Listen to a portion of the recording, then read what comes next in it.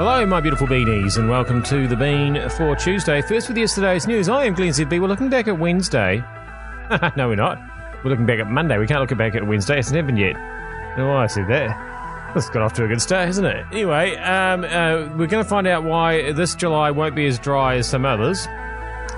But before we do that, what everybody has to say about Todd Muller. I mean, everybody, even Marcus. The new opposition leader has been in his role 5 minutes and is still finding his feet. Jack needs to be more respectful. You know what I reckon? I reckon that the new leader should not be given any grace because he's new to the job, because he has rolled Simon Bridges. I think once you roll the old leader and say, hey, I need time because I'm just in the job, you can't do that. If you roll the guy because you think you're better, you got to hit the ground running. You got to have some policy. You got to work out your answers, and you got to work out how to wrangle the media. He deserves no honeymoon period, I don't think, because he said, hey, Bridges no good, I'll do it. And they've clearly gone behind his back and rolled the guy. You got to be great at the beginning. And probably he was only interrupted by Jack Tame because you need to get answers, because these politicians are great at not answering anything, particularly if you come from an advisory management background. Those people are never held to account. Management speak, it'll kill us all. And that's what they're not great listeners, a lot of these people. Okay, so some people not happy with Jack Tame interviewing Todd Muller on Q&A last night. Didn't see it. I was all tucked up asleep in my nun eyes, of course. But, yeah, Jack Tame must have gone off at him, eh? Yeah, is it a hard row to hoe for Todd Muller? Here's what Kate Hawkesby thinks. Much of the commentary is about whether he can beat Jacinda. But Jacinda's not the government. He's already worked that part out, and that's clearly his playbook. She's the face and the voice, for sure. But as she says herself, she is but one member of a team. Many choose to forget that. But liking her is what's obviously moved many national voters to Labour. And while personality politics isn't new, what's critical is the team behind her who will run this country through the economic wilderness fast approaching, and that will take more than warm words. But given people are still a bit possum in headlights from COVID, given many are still in some state of fear or feeling raw and wanting the warm blanket of reassurance offered by Jacinda Ardern, how does Todd Muller tackle this? How does he take on the empathy juggernaut? How does he compete? Simon tried and failed clearly to be in opposition at a time when there was no public appetite for one. People wanted everyone to fall into line. Any criticism of the government was deemed disrespectful, unpatriotic and unfair. Do people still feel that way? If so, how do you even be in opposition? How do you set yourself apart?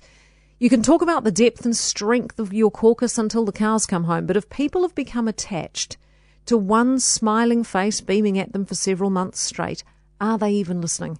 That's what makes these next few weeks so fascinating. The clock is ticking. The media is clearly rattled. All they've managed to come up with so far is to be exhaustively offended at a MAGA hat souvenir in his office. I'd take that as a compliment if I was him. If that's all they've got, and if they're that panicked this early on, that's saying something. Given how quickly he deposed Simon Bridges, Muller can clearly move at pace.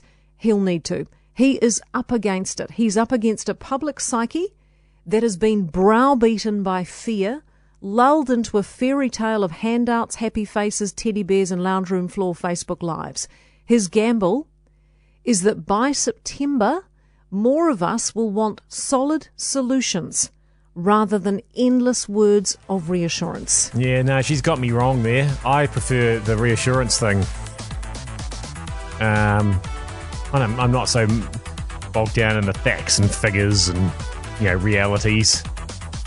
I just want to cuddle. That's me. Is that Kate? Is that Kerry McIver? Or what does she want? Does she want anything at all? When I was in Cuba, I bought a Fidel Castro t-shirt. Does that mean I support communism? No.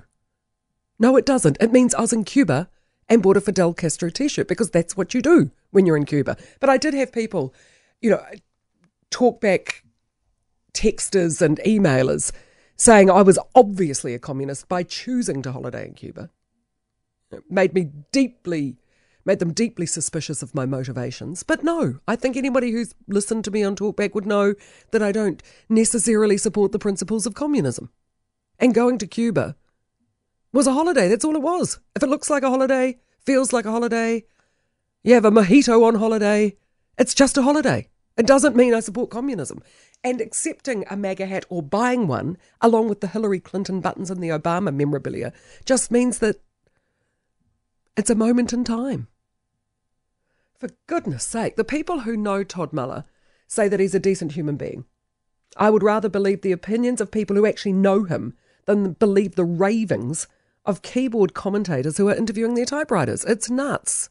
And Dale, I'm sorry, but, you know, seriously, if you're not going to vote for him based on the fact that he's got, that he's a male Pākehā, you know, and that he's got a MAGA hat, you know, then you vote. I would have to question whether it was worth having in the first place. I'm not racist, but when you see Muller, Kay and Adams all standing there together, they really do look like they've just been put in a bucket of bleach and left overnight, don't they?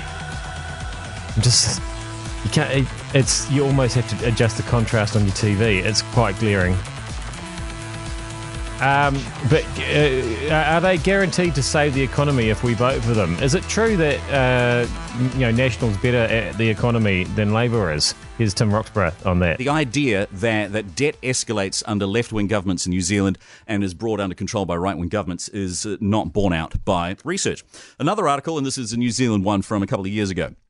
So, under Helen Clark and Michael Cullen, the fifth Labour government reduced debt from 22.6% of GDP in 2000 to 5.5% in 2008. The same article says that Labour government went from a $386 million deficit in 2001 to a $2.8 billion surplus in 2008. Again, I think that key in English, they did the right thing, that we had to borrow after Christchurch and with the GFC. But debt as a percentage of GDP went from 9.1% in 2009 to 24.6% in 2016. Now, another really key point here, and this has also been written about extensively, which is that people will often tut-tut about government debt as if it really affects people's lives.